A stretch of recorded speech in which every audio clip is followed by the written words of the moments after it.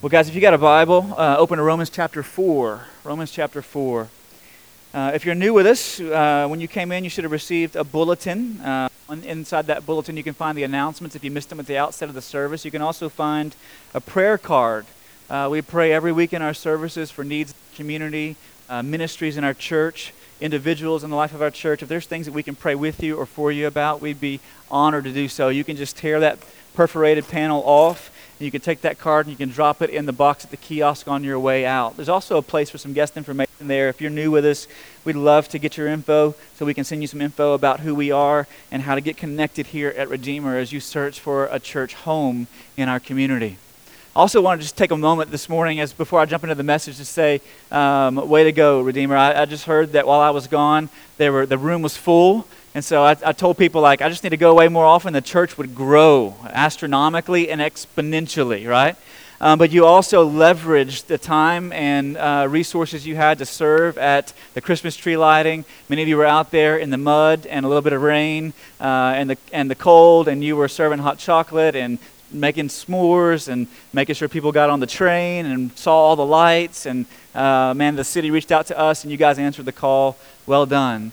Also, this week we received this in the mail from Miss May Vernon Elementary, just up the road from us. Earlier this year, we collected a bunch of school supplies at the start of school to give to under-resourced students and families in their school, and they just wanted you to know how much they appreciated your sacrifice and contribution to that.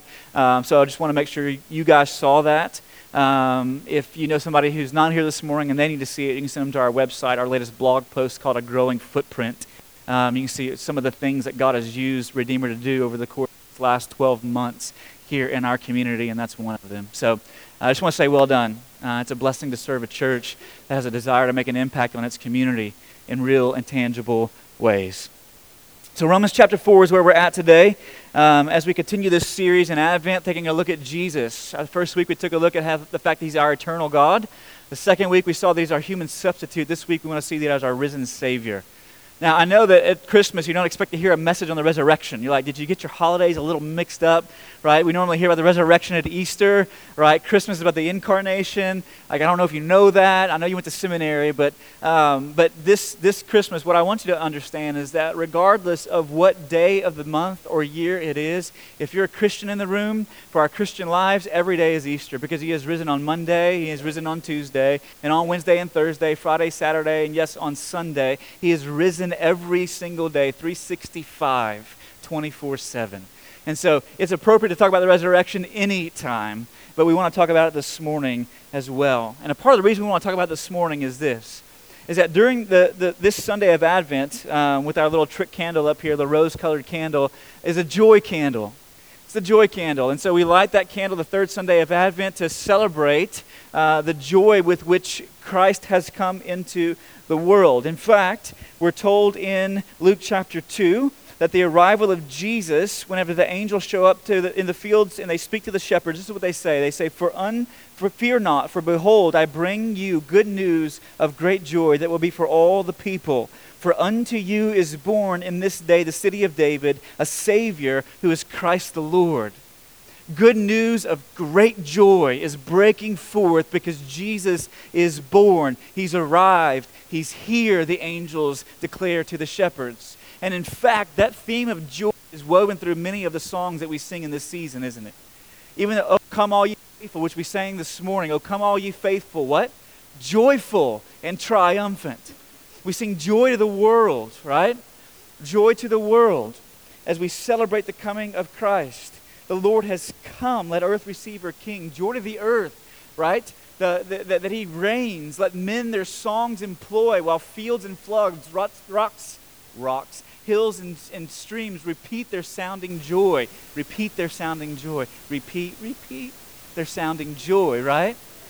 It's filled with joy. Even O come, Emmanuel, and ransom captive Israel. Rejoice, because Emmanuel has come to thee. Oh, it's a season of joy. It's that threads woven through much of what we celebrate at Christmas. And yet at Christmas and every other day of the year as well, but at times, particularly at Christmas, there'll be two joy killers in our lives. Two joy killers. And they fit together like a hand in glove. And they fuel and feed each other, and they're called shame and self-justification. Shame and self-justification, when you lose face in front of others and shrink back because of either you're ashamed of something that you've done or you're ashamed of something that's been done to you. And then self-justification. See, when you feel shame, what you want to do is defend yourself. So you want to list all the reasons why you're acceptable and why you should be approved of.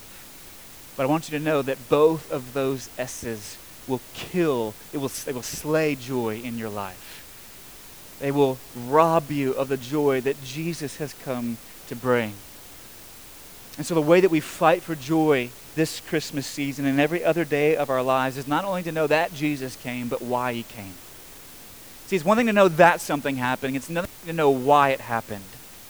And this morning, I want us to spend some time talking about why it happened and unfold two beautiful, majestic doctrines before you. The doctrine of substitution and the doctrine of justification.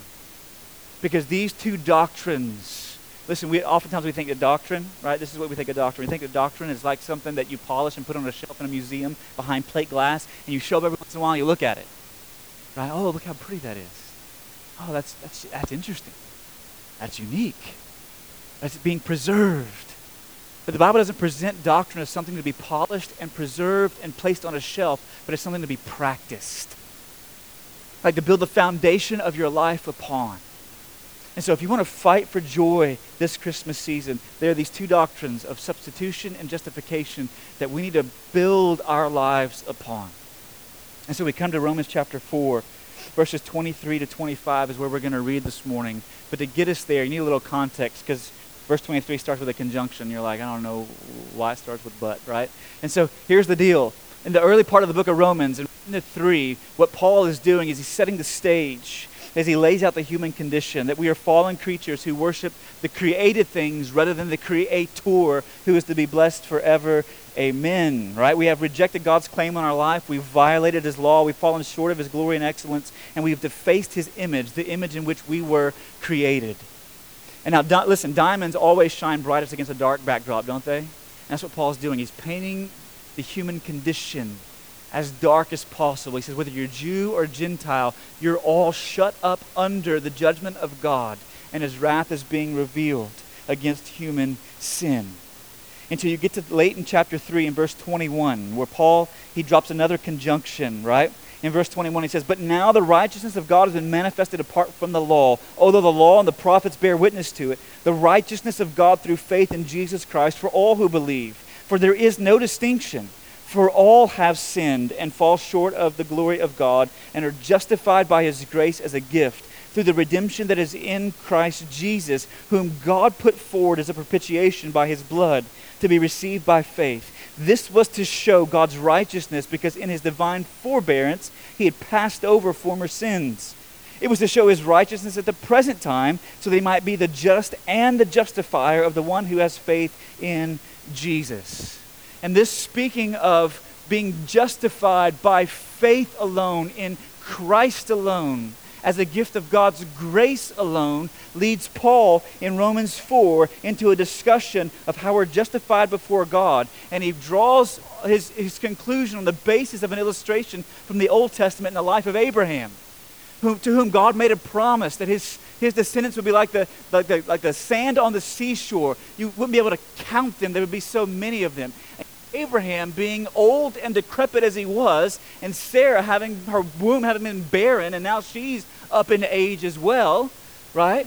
That Abraham believed God, even despite all the external circumstances. He believed God, and God did what? He counted that as righteousness to Abraham because Abraham believed the promise, not because Abraham completed the law.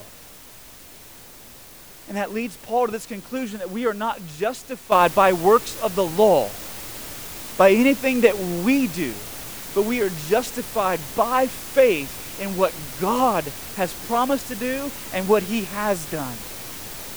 That's how we are justified. That's how we're made right with God, acceptable with God, and approved by God.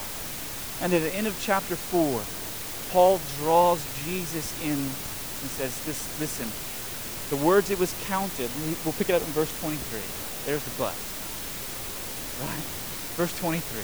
But the words it was counted to him were not written for his sake alone, for Abraham's sake alone. Verse 24, it will be counted to us who believe in him who raised from the dead Jesus our Lord, who was delivered up for our trespasses and raised for our justification.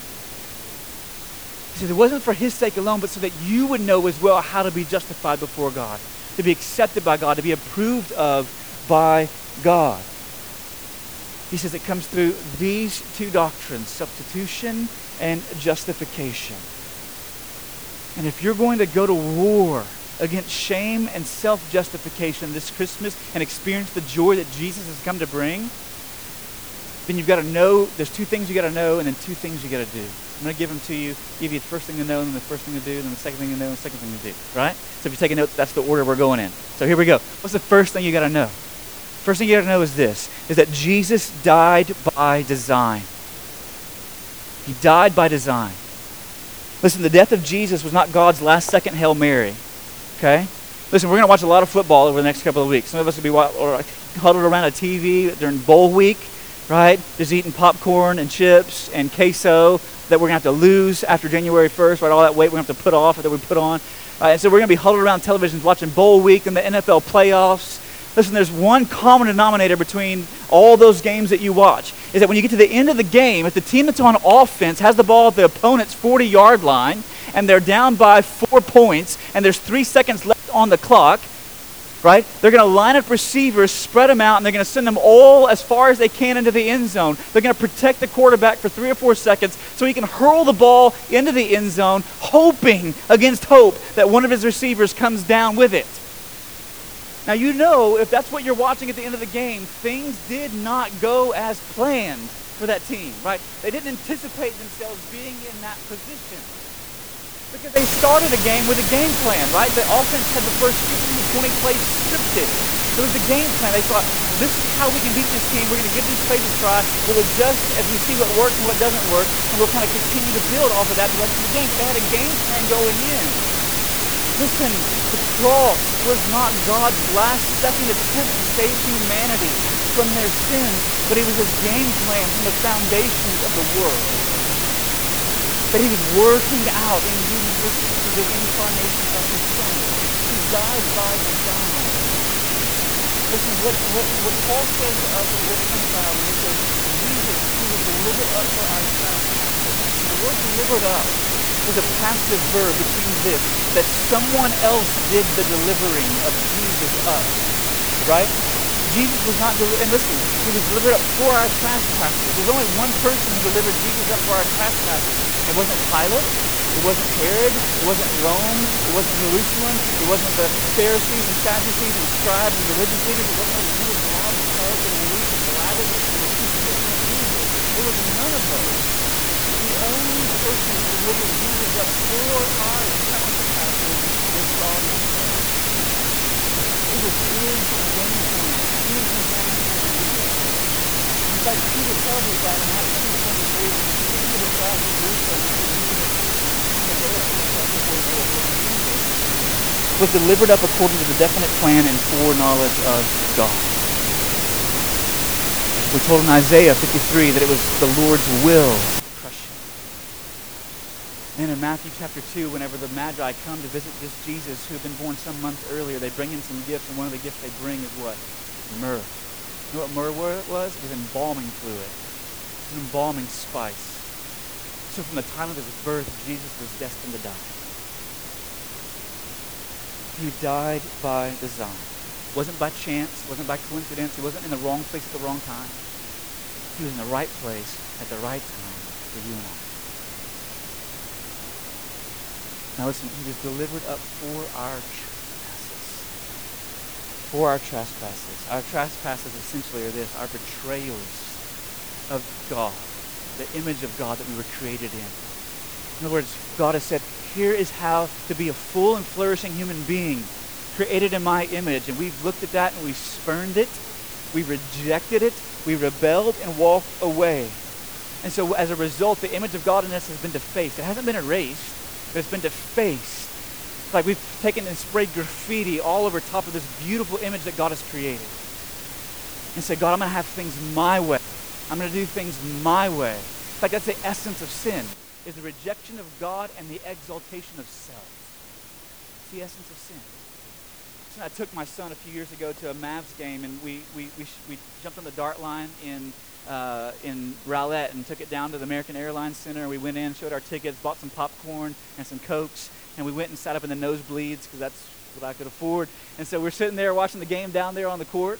And I wish I was making this story up, but there was a couple sitting in front of us, and the whole game they were sitting in front of us. I don't know if they were on their first date or if they had been married for 20 years. I really don't know, right? But they were sitting right in front of us, and like every 5 minutes, this lady would pull her phone out, and she would flip her selfie cam on, and she would just look at herself, right? And she'd fix her hair, right? Every time something happened, she'd cheer. I gotta fix her mascara, her makeup, her lipstick, her blush. She'd fix her hair. And I kid you not, for 3/4 of basketball, she was staring at herself in her selfie cam to make sure that her appearance was what she wanted to project. And listen, what she was doing physically is what we do spiritually. It's the essence of sin, being fixated and infatuated with ourselves. So much so that whenever God says, have no other gods before him, we find our security, satisfaction, and significance in other people and things. So much so that when God says, love your neighbor as yourself, we show partiality and favoritism because we get one-upsmanship from those individuals that we're partial and favorites towards. So much so that when God says, run from sexual immorality, we run towards it because we say, I'm going to have it my way, God. When God says give generously, we keep. When God says serve faithfully, we sit. When God says speak the truth lovingly, we deceive or we flatter. When God says order your life around my mission of disciple making, we tend to order our lives around our mission of money making. Listen, I don't know if this is hitting home with any of you. It is with me, right? So because of all this, listen, we can never be good enough. We can never be good enough. We needed someone to be good enough in our place, and that's what we get in Jesus. He was delivered up for our trespasses. Now listen, this doctrine of substitution, again, is not something to polish and put on a shelf, but to go to practice with in your life. And if you understand this truth, then it allows you to shed the coat of shame. To shed the coat of shame. Listen, just like our first parents in the garden, whenever they sin, what is their initial inclination? What's the first thing they do? They want to sew for themselves their own garments, their own coverings, and they want to hide from God whenever he comes seeking them because they're ashamed of what they've done. And so they draw away from God and hide. And they try to cover it over themselves. But listen, if you understand the doctrine of substitution, that Jesus was delivered up by God the Father for our trespasses, for the very things that you've done to deface the image of God in which you were created, then I want you to know that you take that and you go to war against your shame. Because what he took at the cross was shameful for you. He was despised and rejected. He was raised up high and strung out wide and beaten and bruised and pierced with a crown of thorns on his head and bloodied and made a public spectacle in front of the crowds. He lost face in front of everyone so that you might have face before God. And not have to draw away in shame and carry the shame of your unrighteousness any longer. You see, here's the reality. Many of us think that what happens when we come to faith in Jesus, right, is that what we get is a do-over. But you know that's not true. It's not what you get. You don't come, because God is not a God of second chances. God is a God of lavish grace. And there's a difference between those two things. You don't come to God and God says, listen, you get to push reset and try again. And then you get to push reset and eventually you're going to nail it, man. You're going to knock it out of the park. That's not how it goes. But when you come to God by faith in Jesus Christ, that he lived in your place and died in your place, no longer do you just come to God saying, God, I get a do-over. But what you get, listen, Whenever I was entering South Africa and leaving South Africa, you pass through immigration and customs, and they take that little blue book that the United States of America issues to you called a passport, and they open it up to a page where all the visas are supposed to sit, and they take a stamp, and they stamp it, granting you access to the country and departure from the country, right? You're welcomed in here, and we're sending you out of here, right? It allows you to pass through those turnstiles. And listen, when you come to faith in Jesus Christ, God does not give you a do-over. What he does is he takes your spiritual passport and he stamps, done. Done. His life was enough. His death was enough. Done. And that regardless of your past, regardless of your history, regardless of all of your years, maybe even of addiction and adultery and abuse, of immorality and idolatry, years of gossip and slander and maliciousness in the way that you interface with other people, in all of that, God stamps, done. Done. Not a do-over.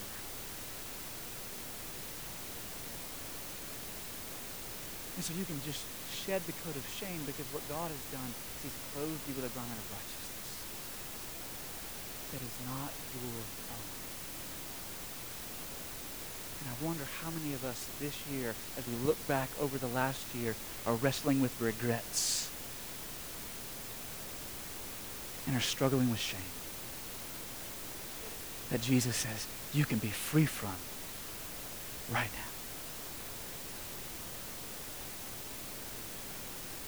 This is good news, church. I don't know if you're excited, but I am. Right? This is good news. You're able to leave that garment you've made for yourself. So how do you do that? Let me give you a couple of things before we move on to the second point, second set of points. The first thing is this, is that you got to come out of hiding. Some of us we've just been in hiding. Covering and concealing. We don't want anyone to know what we've done. We don't want anyone to know where we've been. But listen, when your shame was raised high and stretched wide at the cross, then yes, you may be rightfully convicted about things in your past, but that shame has been crushed and dealt with, and you're able to come out of hiding and be able to share with those who are around you. This is my past. I'm not proud of it, but Jesus has stamped done on my passport, and I've got joy. So you can come out of hiding. Right? And then when you come out of hiding, listen, instead of abusing the grace of God, Paul's going to deal with that later on in the book of Romans. He's like, if it really is grace, by grace alone, through faith alone, in Christ alone, then why don't we just live it up, make life a party, and we do whatever we want with whoever we want, wherever we want, whenever we want, and then God will give us more grace. And Paul says, what? May it never be. Because somebody whose shame has been raised high and stretched wide on the person of Christ, and they've tasted of God's grace, and their shame has been nailed to the cross, and they're able to put on garments of righteousness and move forward, right out of that done that's been stamped on their life. Now they want to do, to honor God, to please God. Not to appease him, because he's already been appeased by his Son, but to please him and honor him in the way that we live. So we don't become abusers of grace, but we use grace as a motive to move us forward in holiness. And so those of you who are bound up and burdened and in bondage to shame, listen, take the gospel and preach it to yourself as you come out of hiding. And then let that past that you're not proud of, let it propel you forward in those garments of righteousness to live a holy life as you now do. Because you've already been approved of and accepted by God, because he's, boom, done. We got to move. Get on the second set of points. We could talk about that a lot longer. Number 2, the second set. The second thing you got to know is this, that Jesus was raised. Not only did he die by design, but he was raised to make us righteous. He was raised to make us righteous. See, Jesus' resurrection was also predicted in the Old Testament. In Psalm 16:10, the psalmist writes, "For you will not abandon my soul to Sheol, or let your Holy One see corruption." And then in Acts 13, as the apostles preach, they take that verse and they apply it to Jesus. And they said, look, this was already spoken about in the Old Testament, that he would be raised from the grave.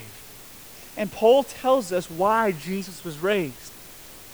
What does he say in the latter part of verse 25? He was raised for our justification. For our justification. That we would be made right with God, that we would be acceptable to God, not on the basis of what we've done, but on the basis of what he has done. Now listen, I want you to know that what justification is and what justification isn't. Justification is not having your record expunged. See, those of us, we tend to think that way, don't we? We tend to think that it's having our record expunged or having our debt canceled before God. It is that, but it's more than that. Listen, consider with me. Not only was the sacrifice of Jesus in your place and for your sins, did it cancel out your debt with God, but think about it this way. Let me give you a financial illustration. If you owed God $5 million, I know I can't scrounge up that kind of cash, right? I ain't got that kind of bread in my bank, okay? But listen, if you owe God $5 million, here's how this whole idea of faith works. It's not that God looks at us and says, okay, your faith, what you do is worth $1 million, right? And so I'm gonna cancel out the other $4 million and we're gonna be good. That is not how God operates. Rather, what God says is, you don't have one red cent to contribute, and so here's what I'm gonna do. I'm gonna deposit the entire $5 million into your bank account.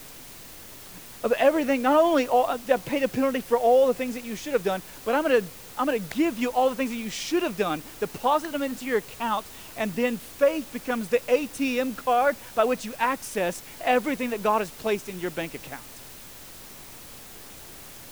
Right? And he gives you this card to access everything that he's already given. So it's not just that your record is expunged and your debt is canceled, but positively, God deposits all of it into your account and credits it to you as if you yourself had done it.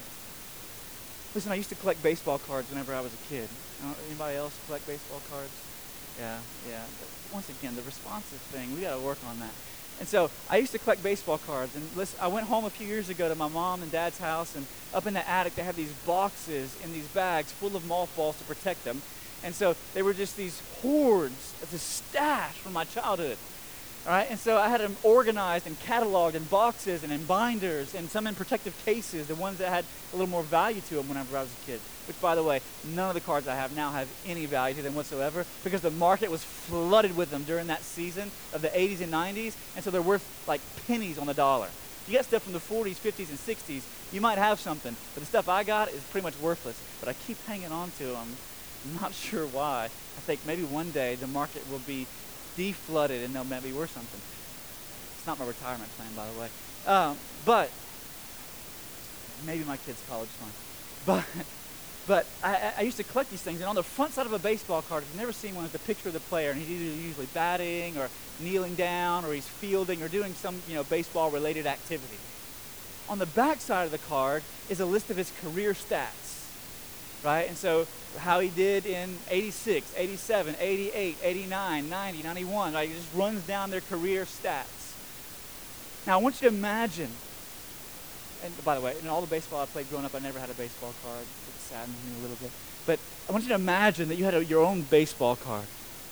And on the front side, it's you, right? Just gritty, got the black under your eyes, right? You got the gear on, you're fielding the ground ball, you're crushing a double out in the left center, right? So you are on the front of the baseball card. And when you flip it over, it's not your stats, but someone else's. Now in baseball, if you hit 300, like that's Hall of Fame type numbers for your career. I want you to imagine you turn over and then all of a sudden you see a batting average of 1,000. Perfect. Right, and every time this guy got up to the plate, he's crushing home runs, like out of the stadium. His fielding percentage is perfect. It's flawless. Never made an error. He doesn't need to steal bases, right? But if he got on base, he steals bases. And nobody could throw him out. And so he's just unanimously hands down the best player ever. And his stats are credited to you on the back of your card. That's justification. that Jesus not only took our penalty, but he only died in our place, but he lived in it. So that all of his positive righteousness could be credited to us and that we have his stats. So when God looks at us, he sees one who is acceptable and approved of. Not because of what we've done, because of what he's done. And if you believe that doctrine of justification and you want joy this Christmas, here's what you do. You begin to sever the cord of self-justification in your life. Now, I can remember when my children were born, particularly Caleb as my first, and I was in the delivery room there with Karen, and when he came out, he had the cord wrapped around his neck, so he was a little bit blue. It looked a little like a Smurf. Okay, and so he comes out of the womb, and they get the cord unwrapped, and they clamp it, and the doctor hands me the scissors, and he's like, go ahead and cut it. I was like, are you crazy? I don't know where I'm cutting on this thing. He's like, no, cut between these two clamps, right? Here I am, the first-time father, and I'm like, my hands are shaking, and I go and I just cut that cord. Now, you got to cut the cord whenever you're born, because before you're born, while you're in the womb, that cord is feeding you. It's nourishing you. It's giving you all the nutrients that you need as it siphons it off of, those of you pregnant moms or expecting mothers in the room, siphons it off of your body, so you're all tired and drained because you're growing a person in your belly. Right? And so the umbilical cord is feeding that child. But listen, when that child comes out of the womb and is born, it no longer needs that cord. It's able to be severed and cut. And listen, I want you to know that whenever you and I are still born into this world spiritually, we're born as walking dead spiritually. But listen, when we're in the womb of the world, we need the umbilical cord of self-justification to make ourselves feel good about ourselves, to justify ourselves before everyone and anyone, including ourselves and God. And so we line up our spiritual resumes and all the things that we have done, and all the things that we've accomplished, and all the things that we've achieved. And we're just being nourished on this cord of self-justification. But when God says, like 1 Peter chapter 1, where he causes us to be born again to a living hope according to his great mercy through the resurrection of Jesus Christ from the dead, you get to cut that cord. Because you don't need that cord anymore. You don't need to justify yourself anymore because you've been justified by someone else. Listen, are you with me? You've been justified by the work of someone else. You don't need to suckle on that cord any longer. You can sever it and have joy because you're no longer trying to impress anybody around you. Listen, and if there ever was a season of the year in which you're trying to impress people, this is it. I mean, some of you who are like hosting Christmas at your house with your family, you're like, well, I got to do what Aunt Susie did like 3 years ago, and she had all this big spread and had laser light shows on the house and all. I mean, I got to impress, right? We got to pull this thing off. There was ever a season of the year in which we want to be impressive to others, right, through our Christmas card photos. Who could take the cutest photo and put it on that nice little, iStock image? Not iStock, but it was called photo bucket. Whatever the company is that you order all your little Christmas cards through and send it out to other people. Like, here's the perfect little family, right? All the women have on nice, cute scarves. All the men have on their vests, right? And we're all standing in front of this holly bush that's decorated, or in front of our Christmas tree, right? We want to impress others. If there was ever a season of the year in which we wanted to impress, this one is it. And listen, that desire to impress others steals, robs, and kills your joy. But you can sever that cord if you understand that Jesus was raised to make you righteous before God the Father. See, self-justification, how do you know if you're a victim of it? Let me give you a few ways. These might hurt. 1, you shift blame constantly. Think of our first parents whenever God comes to them and says, what's going on? And what does Adam say? Talks to them, that woman you gave me. What does Eve say? It was the snake, right? See, the natural inclination of the human heart and our fallen disposition is always to blame someone else for things in our past or in our present. Do you find yourself shifting blame constantly? Some of us, it might be why our marriages are struggling. It might be why our relationships with our kids are struggling. It's because we constantly are shifting blame. Second, it also looks like seeking the approval of men. See, a self-justifying heart becomes hostage to the opinions of others as we try to impress them. We've already hit on that a little bit. Third, you find yourself in constant comparison to those who are around you. Physically, about your body image. Financially, about your bank account. You find yourself comparing relationships. You think somebody else, right, because you got their Christmas card, they got the perfect marriage and the perfect family. Right? Morally, how much better you are than someone else as you compare. And we always compare downward, don't we? We never compare upward. People who are more upstanding than we are. No, we compare downward because we can always find somebody who's a little bit lower on the rung than we are to justify ourselves. Doctrinally, right? That I'm the faithful one. I'm the one who adheres to true teaching and true doctrine.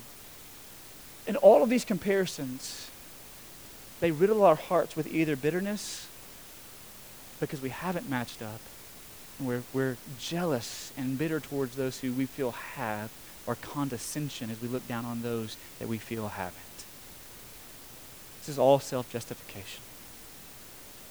We look at the sin in our lives and we justify it, sometimes on the basis of our feelings. Our feelings, and not truth. And so if you're going to go to war and sever this cord of self-justification, let me give you a couple of things. One, you got to own your mess. And you know what? If you understand the doctrine of justification, you're free to do that. You're free to be transparent and vulnerable and real. And just own it. Because you don't have to impress. How many of you this week, a relationship would heal and you would experience joy if you just owned your mess? If you owned your sin, if you owned your failure, if you owned your flaw, if you owned your rebellion against God, if you owned your contribution to the conflict, instead of defending and shifting blame. You got to own your mess. And then second of all, you got to rest. In order to do that, you got to rest in God's approval. That He has approved of you. He's accepted you because of the finished work of Jesus. He died by design. He was raised to make us righteous so that you might know His approval as He stamped on your life, done. Done. You're welcome. Here's a cloak of righteousness. Take off that coat of shame. And you don't need to suckle on that cord of self-justification anymore because all of my righteousness has been credited to you. If you will take those truths, this candle, it'll burn so bright in your life this Christmas and every other day of the year. Let's pray together. Father, we thank you for your grace. We thank you for your goodness and kindness to us in Christ. We thank you for the way you have made a way where there was no way for us. That your Son died for our sins in our place so that we would not have to carry around with us any longer our shame. And while we may not be proud of our past, Father, we're able to come out of hiding. Because our shame has been raised high and stretched wide and laid on the person of your Son. And we can stop defending and deflecting and justifying our actions. Because if we understand what was credited and counted to us, the full righteousness of your Son, that we can own our own messes as we rest in your approval. Stop shifting blame. Stop comparing ourselves to those who are around us. Stop seeking the approval of others and just rest in the approval we receive from you. Father, for those in the room who are struggling with sin this morning, maybe they're wrapped up and caught in it like an animal ensnared in a trap. And because of it, joy is withering in their lives. It's fracturing relationships. It's pulling families apart. God, would you bring them to a place of conviction? Would your Spirit open their eyes to see the destruction that it's causing? God, would you cause them to feel a sense of shame over what they're doing? For some in the room, Father, they need to have a sense of shame over their actions. And for others, God, you need to assuage their sense of shame because it's already been dealt with.